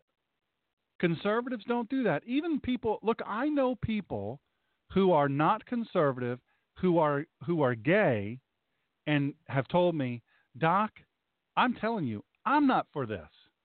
I don't understand why we've clicked onto this and said, this is our issue. Let's see, what do we want to be known for? Well, we want to be known for abortion. We want to be known for late-term abortion. We want to be known for post-birth abortion. We want to be known for gay marriage, whatever you want. We want to be known to take God off the platform of the Democrat Party. That's what we want to know. That's what we want people to know about us. Really? Holy moly. Oh, we also want to be known for we love Muslims. They're on our team. No, they're not on your team. That's delusional, and it's going to get you killed. You got to wake up. You got to wake up. I mean, it is just, it's just asinine. Bottom line is we've absolutely got to do this. We've got to get engaged. Now, I know in the state of Delaware, I don't know what your member list is like, but it's a big bunch of people, because I know every year, in the spring of every year, you have this Pastors and Leaders Summit that I'm always pleased to go to. I do book signings, and we get a table, and my buddy Sean and Angie, they always do a table there, and we have good friends there. You get 600-800 pastors and leaders in a room, and look, there's not even a big meal. It's just like the breakfasty stuff, and they come every year. But we've got to do that. We've got to have that kind of showing when bills like this come up. We've got to have that kind of showing when I announce CSG is coming to town. Guess what's got to happen? We got to have these people who jump in with both feet and say, I'm here, I'm ready. You know what, Sean, I just want to say something about that, because it can be a real point of discouragement for people who maybe have other organizations and other efforts, because, you go past something, you put it out there, and, you just get upset when people don't respond. And I just want to just give a bit of an encouragement about that to listeners, and something that I've learned. It really does all go back to relationships. And I love that. I love that about our God, the way he wired us, the way he made us. I mean, we can send texts, we can send emails all day long. But when you start to build relationships and serve one another, people respond. I mean, would I have responded to your radio show if I just saw it, in an email or whatever? No, I'm so busy. But, I get my friend saying, I really want you to listen to this. Or I get, Sean Greener inviting me, I'd like you to listen to this and see what you think. Then I'm in, right? Because I care about my friend. And so it works that way. You can't get around it. It's just the way it is. When we become good at relationships, and I know that you can attest to this. I know I can definitely. As we mature, we get better at relationships. We learn a few things, right? Right.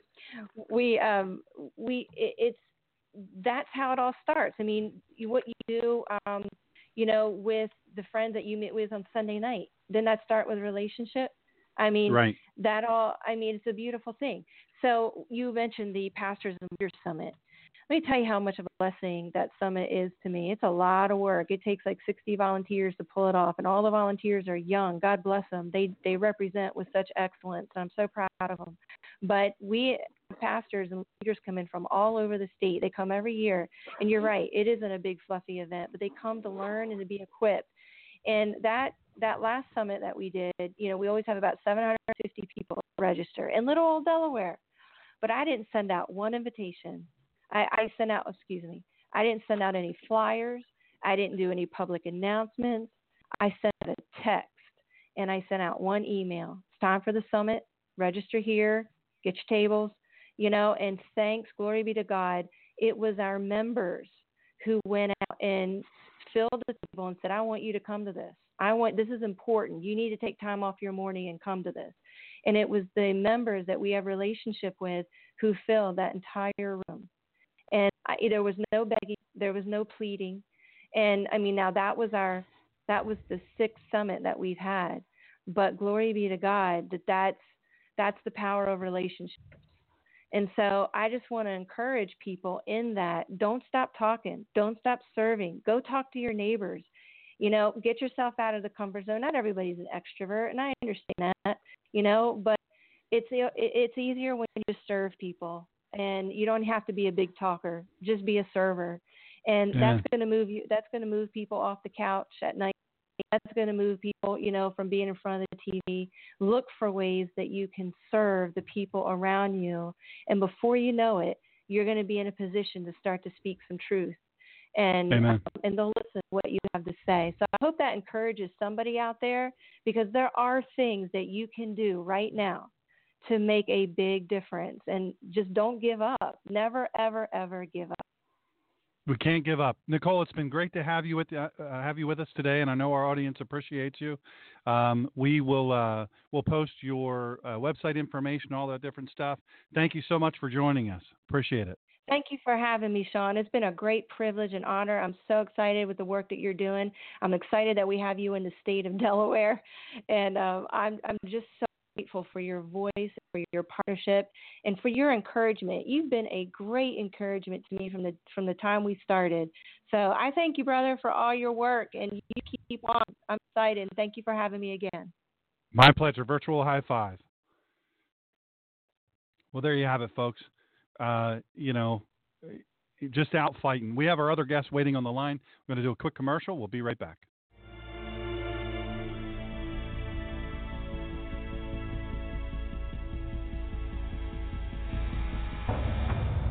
We will be back with Dr. Sean, the Ninja Pastor, after these short messages.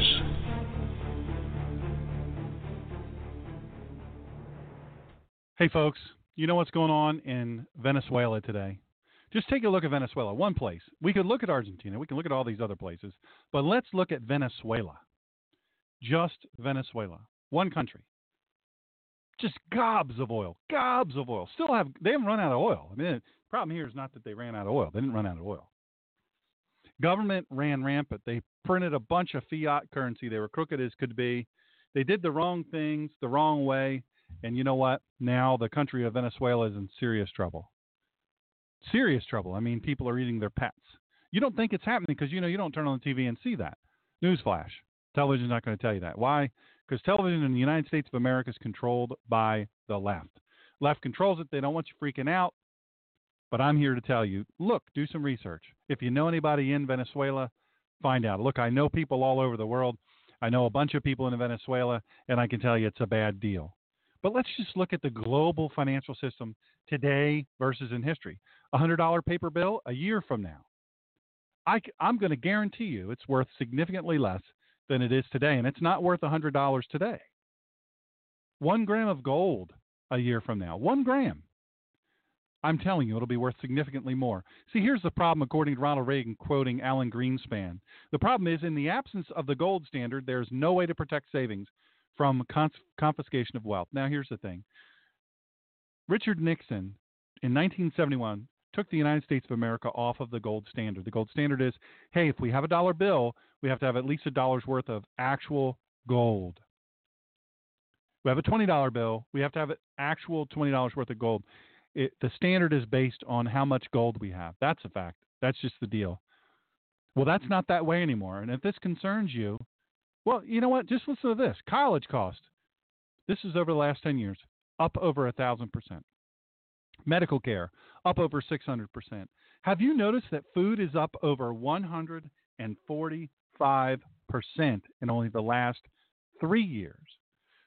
1 gram of gold purchasing power 5 years ago and today. Compare those two. Increased significantly. Equivalent value of fiat paper currency, virtually worthless and losing value every day. If that concerns you, you absolutely must right now, today, write this down. If you're on a mobile, write it down, type it in your notes, whatever you have to do, and go back to this, www.goldrushninja.com, goldrushninja.com. That's where you got to go. You're going to find a lot of truth there. There's some powerful videos there. Nobody's going to wrangle you. Nobody's going to pressure you, but you're going to see the truth. You're going to find out what is really going on and why you need to do something about it. And we have the answer. And the answer is fractional gold in small amounts, because that will be our currency. Gold has never failed to be honored as currency. It's never failed to gain over the long haul.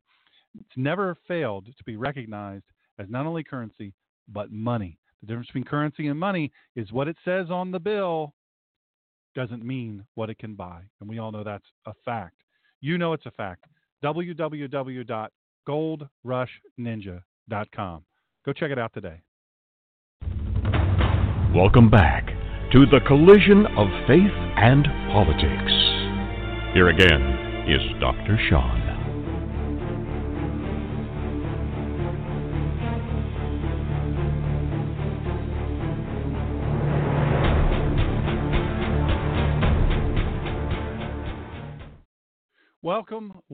Welcome back. Boy, that was fun. That went a little longer than we thought. We started earlier than we thought, and we went longer than we thought. And but we appreciate Nicole hanging in with us and answering all the questions.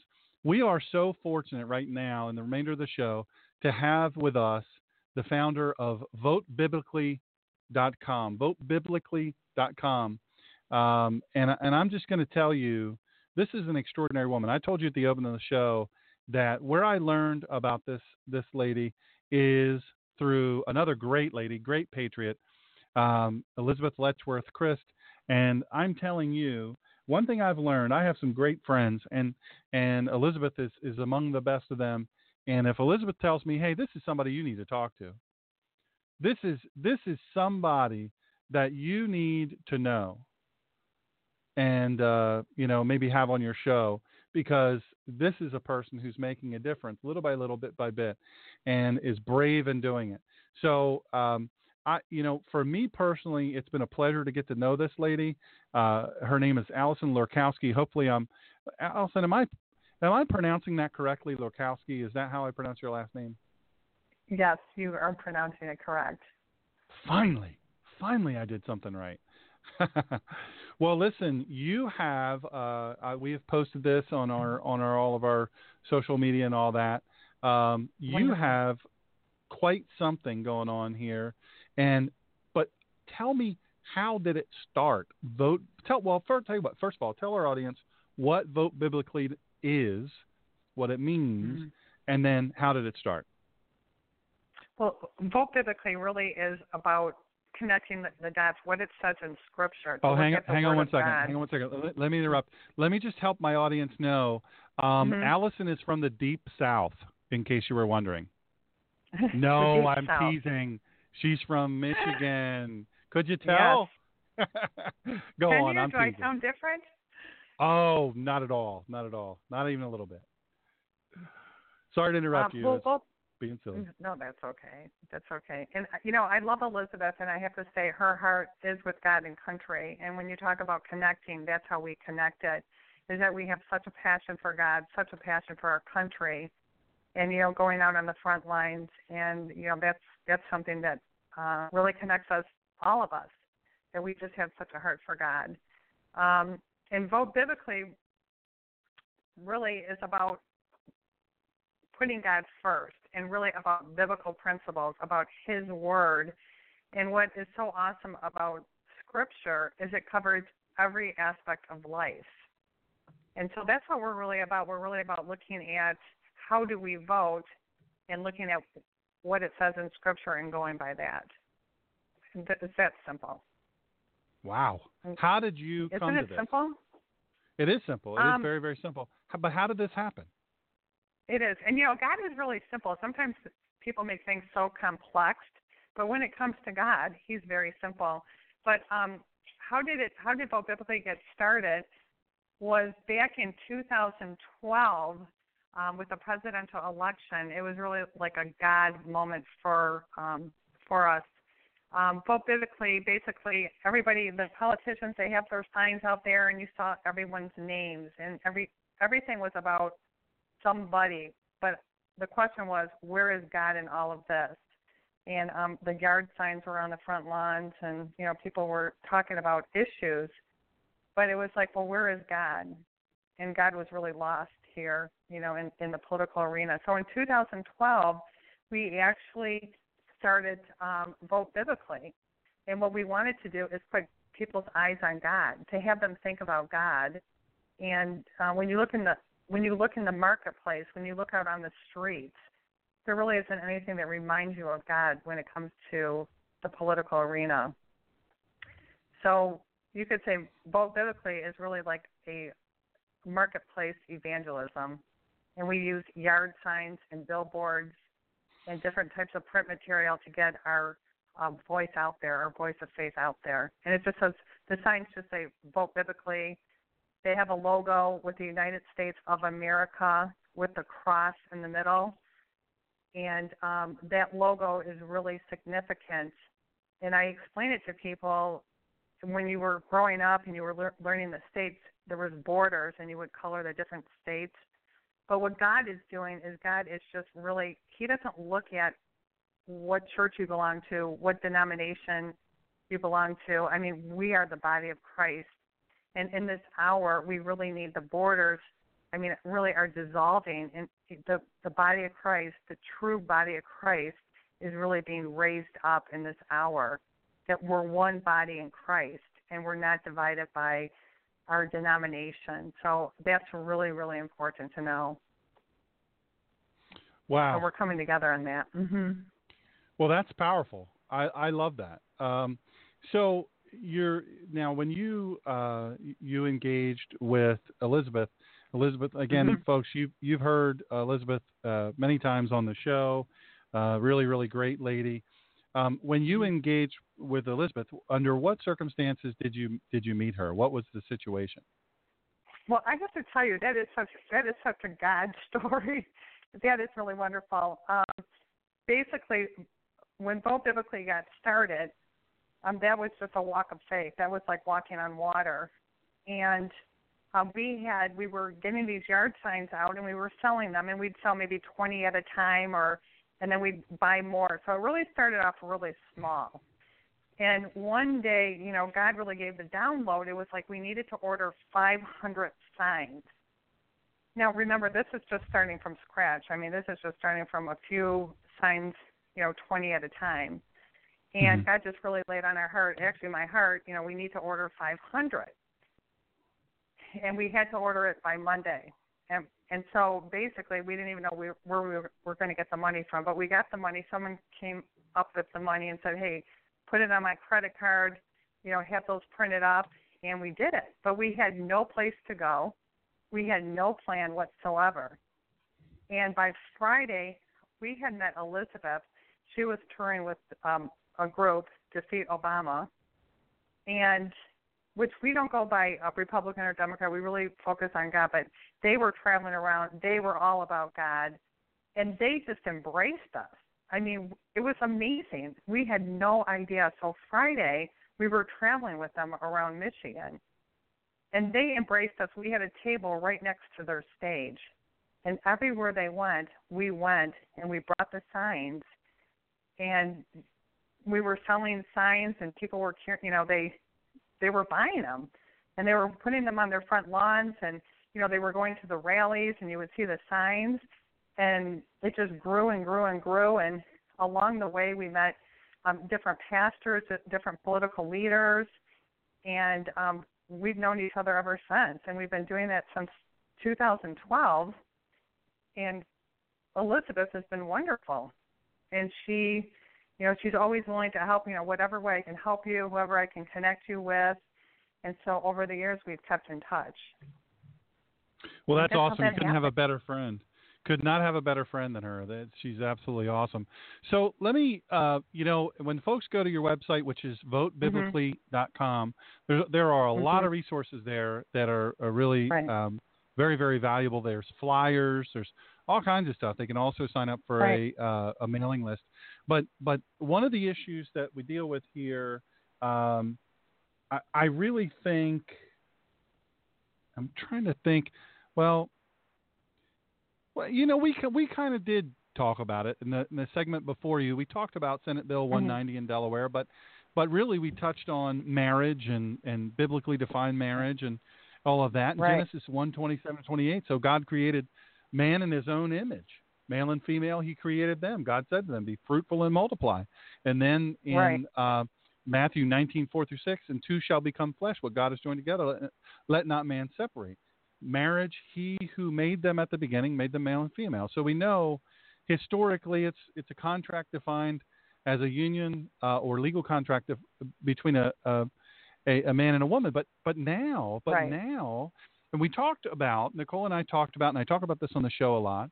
Now it is not politically correct to even define marriage that way. It's to say, hey, you can't tell me what marriage is. And we were told if we go along to get along on this marriage thing, then you know what we're going to do? We're just going to be fine. That's all we want. We just want the right. You know what? It's not even about marriage. It's about, if I'm in the hospital and if my partner wants to come visit me, or Lord forbid, I'm unconscious, I'll need somebody to make some decisions for me. Not that didn't already exist, in that if you had a trust and a durable power of attorney, you named your partner as your executor and you gave them durable power of attorney for your health care power of attorney, all these different things. Very simple, very easy to do. Cost you $179 to do it. Boom. You present the document. They tell you everything. That's all they want to see. It was never about, well, are you married? Because, can you show me your marriage certificate? It was never about that. Go ahead. Right. I just want to say really what vote biblically is about. I want to get a little deeper in the marriage thing and the bathroom, and it goes on and on and on. And just to be a bold with you, we see people, we want to engage. So many people that they sit in their church, they go to their Bible study. It's like a social club, and they're in their own little cocoons. And vote biblically is about really saying vote biblically. Get engaged, like when it comes to the marriage thing, people could have gotten out, like the church. I say the church is the body of Christ. We hope that the preachers, the pastors, we hope that they would lead. I would love to see a lot of these pastors walk out their church and go outside in the marketplace and do something, right? So, that would be great. Some of them do and some of them don't. But I think that what vote biblically is saying is we want to engage people. You've had a lot of Bible studies, and you should read your Bible every day. You should study the Word of God. But we need to engage outside in the marketplace, in spheres of influence. For example, we have parents that, and I say this, we have parents who take their kids to church on Sunday, and they have their classes, and, they're learning about God, and then they walk their kids into a public school system, and their kids are learning perversion and every godlessness, and the parents are not doing anything. And the rights of the parents are being taken away by the laws. There's so many things that the body of Christ can do, and when we say vote, those parents that are sitting in the pews, those parents that are bringing their kids to church, bringing their kids to the Sunday school class, those parents, that's their sphere of influence. That's where they can go in and make a difference. And I think that people think they cannot make a difference, and yes, they can make a difference. We have gone in the schools when my kids were little. We have gone in the schools, and we have made a difference. And what we're saying to the body of Christ is to get engaged. Go in there. Go in your spirit influence and bring the Word of God. It doesn't matter what the world says. We have to stand on the Word of God. And like you said, marriage. Marriage is between a man and a woman. It's that simple, and you can read it in Scripture. There's no ifs, there's no buts, and that's what's so great about God. He's real clear. So when we talk about both biblically, even the balance of powers, in government, and people need to understand, like studying Scripture, God really designed government, the branches equally, so that there wasn't that overpowering, like the executive orders have been. It's out of control. It's not a balance of power anymore. And so if we go back to Scripture, we can put things back into alignment and going back to the Word of God. So that's really something that we really try to tell people, you are voting. You are voting when you turn on the TV, too. And when you allow this stuff in your home and your kids are watching it, when you want to tell your kids, we don't want you to drink, we don't want you to do drugs. We have to live and take action. And, with the Word of God, we're not doing that. I don't think that our world would look like it does if we followed the Word of God. And if we come together as the body of Christ, we have so many threats against America now. We have to, when we talk about the gender bathrooms, gender identity, God says male and female. It goes so deep. It's a breakdown of the family. These kids are going to be so confused. They're not going to know who they are. God tells you, you're a male, you're a female. Someone told me there's 51 different names they're thinking of to identify gender identity. That's called insanity and godlessness. So we really want to encourage the church, to know that it's not politically correct. You know what? It's God correct, and that we need to have the fear of God, that we're so disappointed that we don't want to, we don't want to disappoint God. That fear of God is like, God, we want to be pleasing to you, that we love you. And that we're giving everything. We're serving you. We're loving you. And by doing that, we're loving other people. It's like that they know the truth, that they're not, there's so many people have chains on them. They're so confused.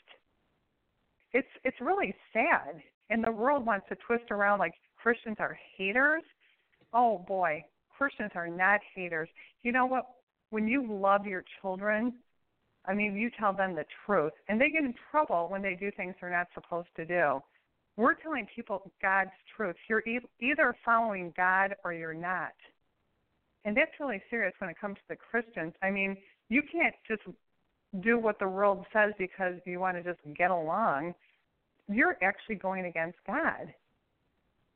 That's right. Yep. That's right. That's scary. Yeah, you know what? It's interesting to me. Here's the crazy thing that happens, and it's disturbing from the standpoint of, in today's society, I hate political correctness. I hate it. It's not that I'm trying to be disrespectful of anybody. I'm not trying to be in any way offensive or belittling or mean or anything. But the truth is the truth, and the retort from the left will be, and sadly a lot from the right, they'll say, well, your truth is different than my truth. We share a different truth. We believe a different truth, and I often will say to them, no, it's not. That's not a fact. It's just simply not true. You are comparing apples and aardvarks here. We don't. This is not how reasonable, rational people think. We can't function as a society when you can make up what gender you are. When you can make up, look, I'm going to marry so and so, and well, but so and so is your same sex. Well, yeah, but I have a right to marry. Well, where does that come from? Your right to marry. Well, you have a right to marry. You're heterosexual. Just like the abortion issue. I know all the way back to 2011, and I know it's even higher now. I think it's 1.34 million innocent babies were murdered in the womb. Now, why the left has taken this up as really a benchmark?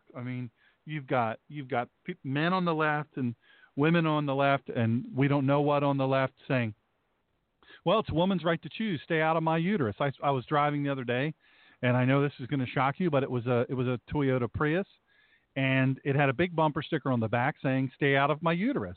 When I got right next to her, and I said, "Well, there's no problem with that. You're not going to have to worry about that with me. I'm interested in your uterus. You can keep that to yourself." But the fact of the matter is she had a bunch of other, gay agenda stickers and, all this stuff. And it was real offensive stuff. And I thought to myself, man, oh man, you drive around with that on the back of your car? Wow. But she would say, if I were to ask her, no, I'm not embarrassed of that. No, I'm proud of it. I'm loud and I'm proud. I'm queer and I'm here, Well, look, you do your thing, right. but don't influence society, especially when it doesn't impact you. For instance, if you're gay and you're having sex with a woman and you're a woman, you ain't getting pregnant. So the whole abortion thing is not germane to you. But what they've done is they found a linchpin. They found a line in the sand, and they've said, hey, this is our issue because we can push it because we can change the language. We can change the language, and we can say it's about choice. It's about my right to choose as a woman, which, by the way, completely eliminates the right to choose. The father of the baby has no choice. What if the mother never tells the father, hey, by the way, I'm pregnant with your child. Oh, I'm going to go have an abortion, by the way. Wait, no, why? I don't agree with that. No, you don't have a choice because you know what? It's my uterus. You don't get to talk about what happens in my uterus. Well, I kind of was involved in creating the baby. Shouldn't I have some involvement? There's just all this anger and stuff going back, and they pick this as a linchpin. The party of darkness, the side of darkness, the left is just, it blows my mind. I mean, when they spent almost 3 hours on the floor of their last DNC convention fighting to take away any reference to God or deity or supreme being, and they fought on that for 3 hours, multiple votes, they lost in the end. Thank God they lost in the end. Thank God. But you've got to ask yourself. Mm-hmm.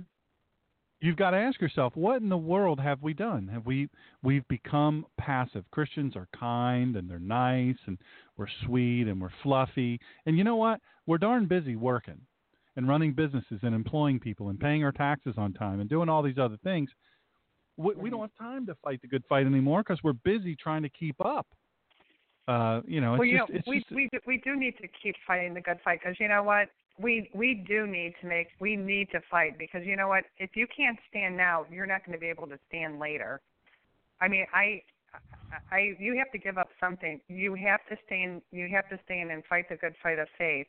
I'd like to read something from Scripture and just apply about what you were talking about abortion because I think this is really important.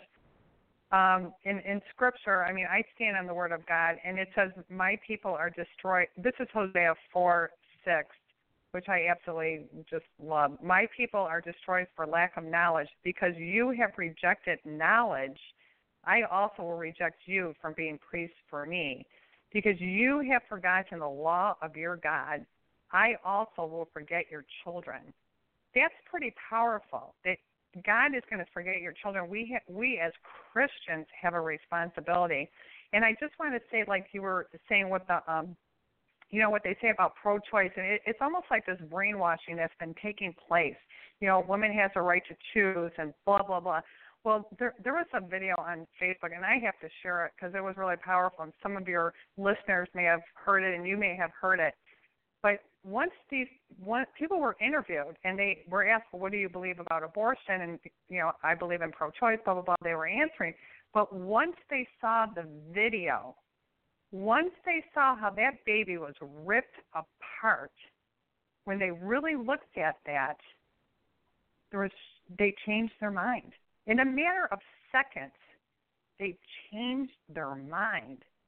People say words, and they don't even know what they're talking about. They say pro-choice, and they don't see that baby being ripped apart.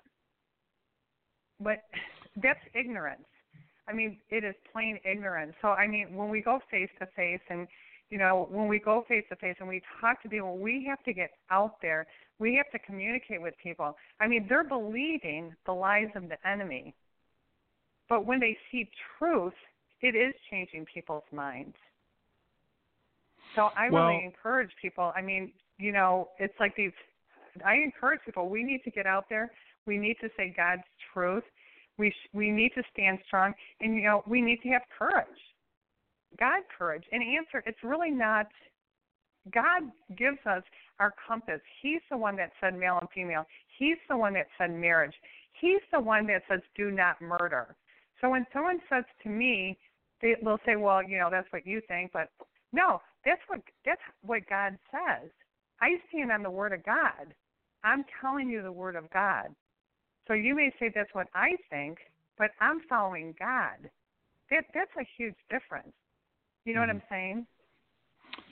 Well, part of the reason, and we only have just a few minutes left, but a part of the reason, Psalm 33:12 says, "Blessed is the nation whose God is the Lord," and part of the reason is we've turned so aggressively from God because we've made God.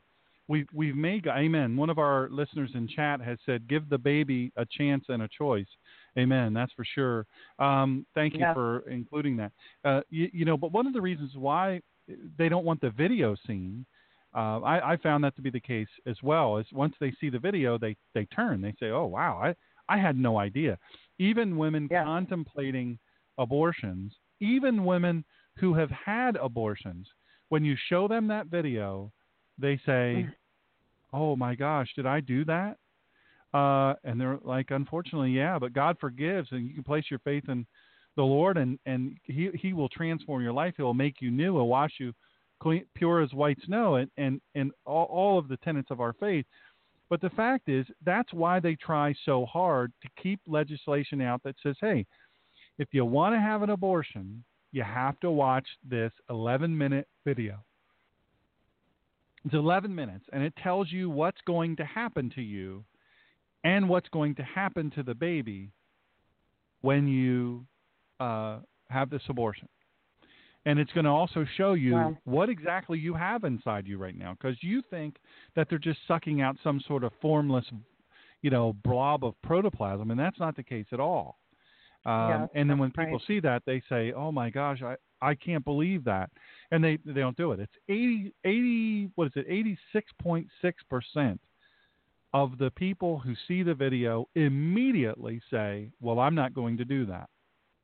And in many cases, when we've been able to show that video on iPad and different little tablet PCs to big protests where people have the signs, it's my uterus, my choice, and then if they're willing to watch it, the whole thing, what I found more often than not is they end up in tears. They end up in tears. They have this moment of confrontation with God and the reality of what they do, because God isn't a fake God. This is reality. This is how we live in faith. In our faith, a real God. We're hopeful. We're looking onward. We're looking outward. We're helpful. We're happy. We look inward and we're happy and we're joyful, and we have regular prayer and thanksgiving and we work on our hurts, habits, and hang-ups by looking upward and saying, "God, what do you want us to be? How do you want us to be?" The only way that we can do it is by embracing the Spirit of God. We don't quench His Holy Spirit. We don't let it go out by carelessness. We don't look at it like, "Oh, well, that's just silly talk." We take it seriously. And then you've said this probably 100 times so far, by the Word of God. We receive it. Now there's no excuse. People say, "Well, I can't read the Bible. It's too complex. It's too confusing. The language is too hard." Well, there's translations. There's so many translations. That's no excuse anymore. And you know what? You don't have to schlep a big old Bible around anymore because you've got this little mobile phone. I've got 33 translations of the Bible on my iPhone right now. Amazing. Yeah, it is absolutely amazing, and it can translate for me into different languages. There's no excuse. So the Word of God, we've got to receive it, we've got to read it, and then we've got to use it. We've got to put it to work. And then by prayer to God and with God, unceasing communication with God. We're not praying into the air. We're praying to a living God, the living Almighty God. I don't serve an awesome God. I serve the awesome God. And then we place our trust in Him through peace, through preservation, through faithfulness and fulfillment. We do these things because we believe in the living God, and we live our life that way. No Christian is ever saying, and I know you're a very humble person, you don't say, "Hey, look, I'm perfect. You got to be just like me. You got to do just like I do." Perfect. Well, that's the thing. I mean, that's the other way that the truth has been co-opted, and the fact of the matter is wow. We've got to get back to this. This is not in some way passe. This is more than anything. I say to people this all the time when I talk about gold. Look, it wasn't raining when God told Noah, "Hey, you better build a boat." Noah never built a boat. Didn't know what a boat was. God said, "Hey, it's going to rain. It's going to start raining. It's not going to stop, and the waters are going to cover the earth, and it's going to kill everything in the earth that's not on that boat." Well, Noah must have said, "Well, what's rain, Lord? I've never seen rain. What is that?" Nobody's ever seen rain. No, it wasn't raining then, wow. And when he put the animals on, it wasn't raining. But you know what? It started to rain, and God himself closed the door, and he said, "These 8 people and all these animals and plants, this is going to be my new people. I'm giving you another chance. I have wiped it clean. You didn't listen. I gave you the chance. We're wiping the earth clean. We're starting over." Well, we've made a mess of it. We made a mess of this liberty and freedom that we have, but we have, just like Nicole Tice of Delaware Family Policy Council before, you said, don't give up. Don't quit. Listen to shows like these that are going to lift you up, are going to inform you, give you the truth. Go to votebiblically.com, fill out your information. Nobody's going to pound you and hound you for donations and all that stuff. They're not going to sell your name to a bunch of lists, but get plugged in. If this has resonated with you, get plugged in. Allison Lorkowski, she doesn't get paid for doing this.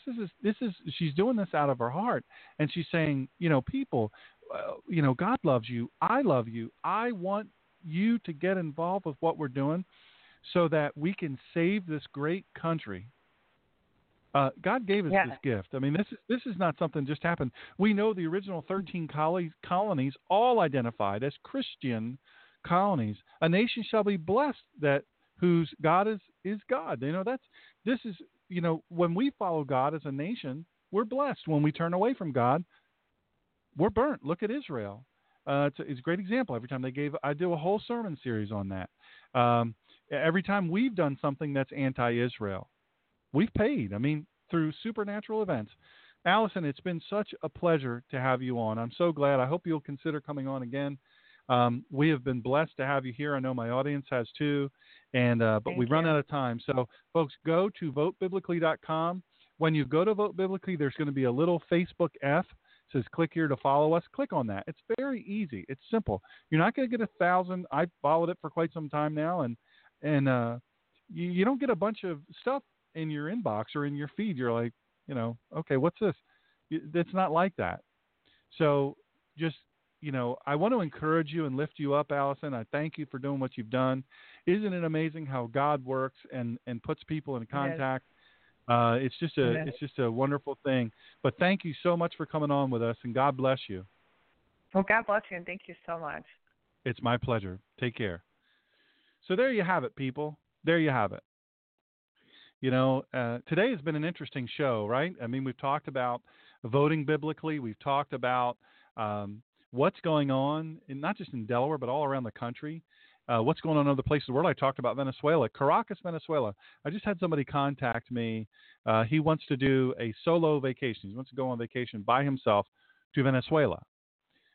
He lives in Jakarta, very wealthy, very internationally known figure, and he wants to go to Caracas, Venezuela. And I mean, he doesn't have any clue. I gave him some places to look, and I said, after you review this information I've sent you, tell me if you still want to go.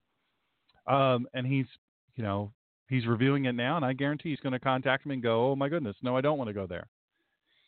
The fact of the matter is we're in deep trouble as a country, and the way we win is we turn our hearts and our minds to God. Doesn't say we're perfect. Turn our hearts and our minds to God. Thank you so much for joining us today. God bless you, and God keep you. And join us on Sunday. Chris Cahalan will be live and in person here. We're going to have great sound on Sunday. Be with us. God bless you.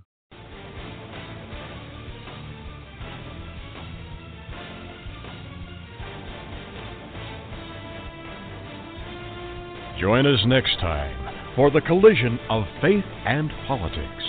And please follow this show at www.blogtalkradio.com/The Ninja Pastor.